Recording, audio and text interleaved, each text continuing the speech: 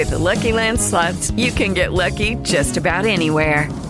This is your captain speaking. We've got clear runway and the weather's fine, but we're just going to circle up here a while and get lucky. No, nothing like that. It's just these cash prizes add up quick. So I suggest you sit back, keep your tray table upright, and start getting lucky. Play for free at LuckyLandSlots.com. Are you feeling lucky? No purchase necessary. Void where prohibited by law. 18+ terms and conditions apply. See website for details. What's up, everyone, and welcome back to the program.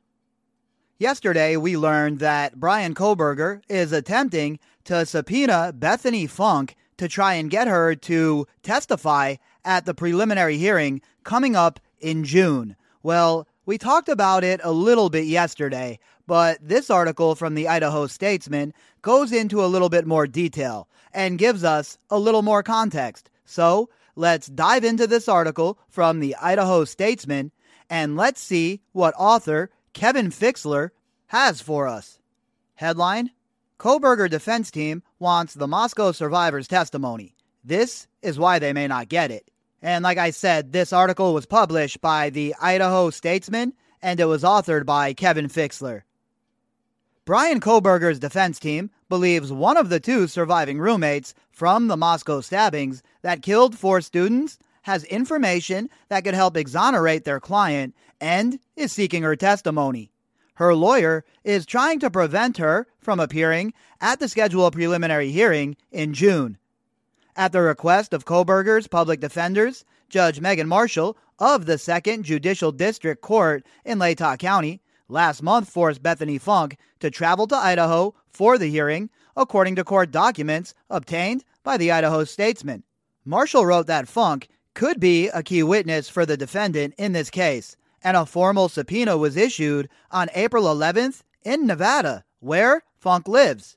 So far, so good for Bryan Kohberger and his defense team. Judge Marshall issues this subpoena after they show due cause for the subpoena to be issued. However, that's not where it stops, and that is not the final say-so. She is no longer a resident of Idaho. Marshall will determine at the scheduled week-long preliminary hearing beginning June 26th whether prosecutors have found probable cause to bring Kohberger's case to trial.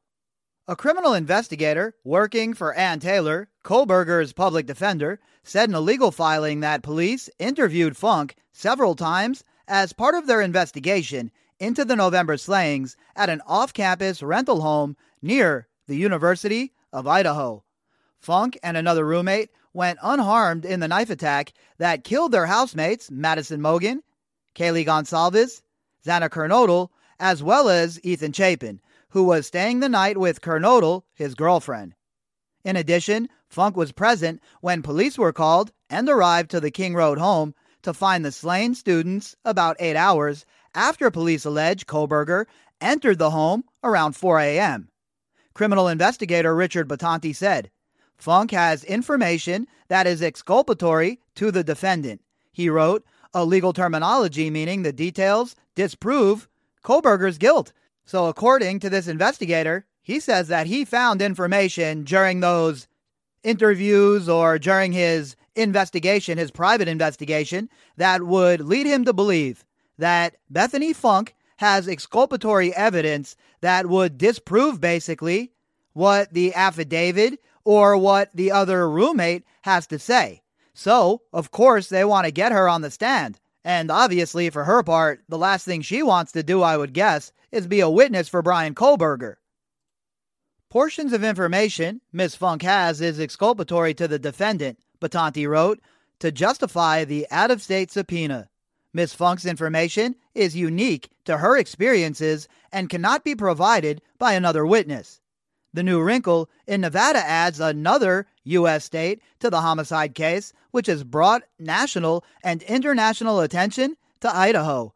This is one of those complex cases where you're going to see a lot of people get wrapped up in a lot of different states. And Bryan Kohberger, living in several different states, having ties to several different states, and then these victims, some of them having ties to places outside of Idaho, well, you see how it draws other places in. And then, of course, we see in Pennsylvania that they've already been looking into cold cases that might be tied to Bryan Kohberger. Kohberger was attending graduate school just over the Washington state border at the time of the homicides and was later arrested while visiting his family in Pennsylvania. He and his father also were captured on police body cam footage in Indiana as they road tripped from Washington to Pennsylvania during Kohberger's winter break from Washington State University.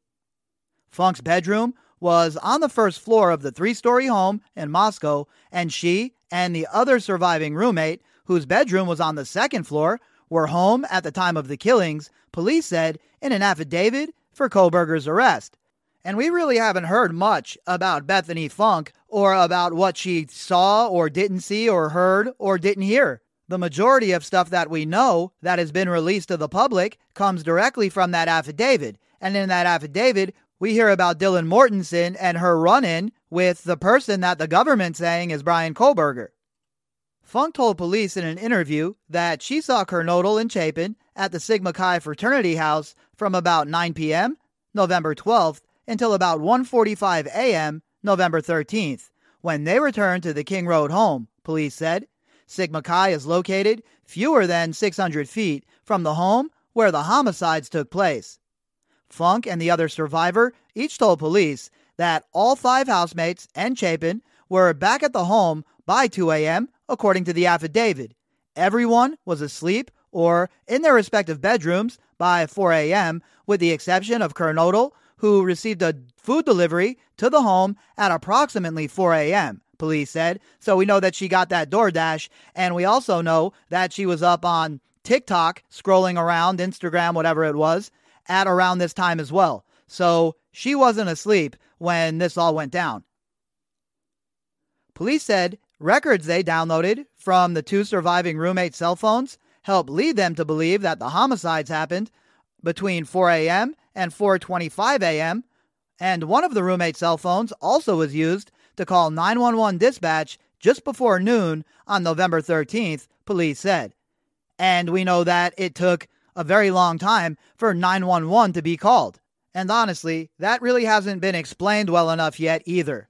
There's still so much that we don't know. And unfortunately, most of that stuff we won't know until trial, if ever. There are no other references to Funke in the affidavit to indicate what else she may have told investigators. It is not known whether the other surviving roommate was served with a subpoena to testify at the preliminary hearing. She told police she saw a masked man in the house. And that's what I was just talking about. We really don't know too much about Bethany Funke and her interaction with Bryan Kohberger, allegedly in that house, if it ever happened, or what she talked to the police about. All we have are bits and pieces, and certainly we are still far away from the completed story. Funke fends off subpoena. Funke's attorney is trying to nullify the court-ordered subpoena, and the legal demand for her client to appear in Idaho was improperly issued because a hearing on the matter was not first held in Nevada.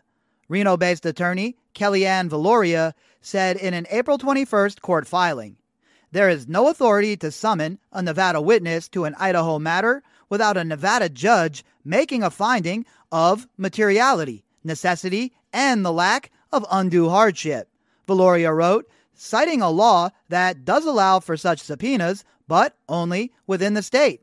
Thus, even if that law is applied, by analysis, no hearing occurred, and that important procedural requirement was not met. So what do we always talk about? Loopholes and technicalities. And that's what Bethany Funke's lawyer is doing here. She's utilizing one of these technicalities. You have to follow all of the proper methods, go through all of the proper channels, have all of the proper hearings, or else you will find yourself in jeopardy of the court ruling against you. With the Lucky Land Slots, you can get lucky just about anywhere. This is your captain speaking. We've got clear runway and the weather's fine, but we're just going to circle up here a while and get lucky. No, nothing like that. It's just these cash prizes add up quick. So I suggest you sit back, keep your tray table upright, and start getting lucky.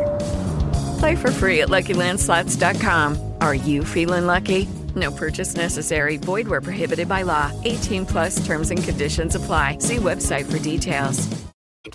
An expanded gag order that Marshall issued in January restricts attorneys for victims or witnesses in the Kohberger case from commenting about it outside of court filings. Besides issues over following proper procedure, Valoria, a former longtime county prosecutor, wrote that a preliminary hearing is not the right setting for the defense to summon an out-of-state witness, which, she said, Nevada law does not offer. So you're going to run into a problem of jurisdiction, and there will have to be a battle royale in the courtroom to figure it all out. A preliminary hearing is not meant to become a mini trial due to its limited purpose in deciding of probable cause, she argued. Arguably then, if Ms. Funke possesses exculpatory evidence, which remains to be seen, there is no place or reason to present that evidence at a preliminary hearing. The presentation of evidence by the defense is exceedingly rare at a preliminary hearing, but it is allowed in Idaho, said Edwina Elcox, a criminal defense attorney in Boise who previously served as an Ada County deputy prosecutor. Although it's seldom done because it can give away defense strategy to prosecution, she said an attorney may pursue it if it could prevent a case from going to trial. It's a Hail Mary. That's what this is, folks. From the research that I've been doing, the articles I've read the last couple of days now, certainly looks to me that this is nothing more than a Hail Mary on Kohberger's part because they know the evidence is really stacked against them, and the last thing they want to do is go to trial. If we're using the word exculpatory, that means it negates his guilt, Elcox told the Statesman in a phone interview. The word is very legally significant. If whatever this witness possesses is so significant, it could convince the judge that the state has not established probable cause and to say, okay, this evidence shows that it wasn't him. So that would be very powerful evidence. But my initial reaction here is they don't have anything that is that powerful, and that the thought of going to trial is terrifying Bryan Kohberger's lawyers because of all of this evidence that is stacked against them. So obviously, if they can get this thrown out before it gets to any kind of trial, so much the better. The legal and procedural pushback from Funke and her attorney also may derive from the request for her testimony coming from the defense in this case rather than the prosecution, Elcox said, and that's where I'm at as well. I believe that if it was the prosecution requesting her come and testify against Bryan Kohberger, she'd be doing it without any kind of pushback. But considering it's Kohberger trying to get her to testify basically in his defense, she doesn't want anything to do with it. And can you blame her? People typically want to cooperate with law enforcement agencies, she said, so I think it's entirely feasible that if the prosecution was seeking her attendance, that there wouldn't be this issue of dropping the subpoena or whatnot. It is unclear whether Funke will be forced to show up June 28th in Moscow through the remainder of the hearing as the subpoena required. A material witness case is listed online as pending active with Judge Barry Breslow and the 2nd Judicial District Court in Washoe County, Nevada. The most recent court filing is Valoria's motion Friday to invalidate the subpoena. There are no upcoming hearings on the case docket, Alicia LaRude, the district court's administrator and clerk of court, said by email. And I'm not certain one will be scheduled, she said, so that's interesting as well. Obviously, we're going to keep our eye on things here and see what comes of this.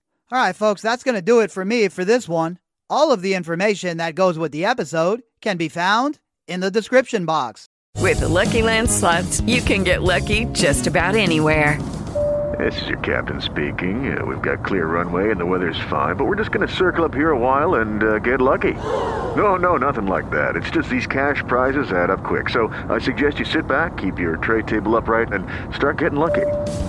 Play for free at LuckyLandSlots.com. Are you feeling lucky? No purchase necessary. Void where prohibited by law. 18+ terms and conditions apply. See website for details.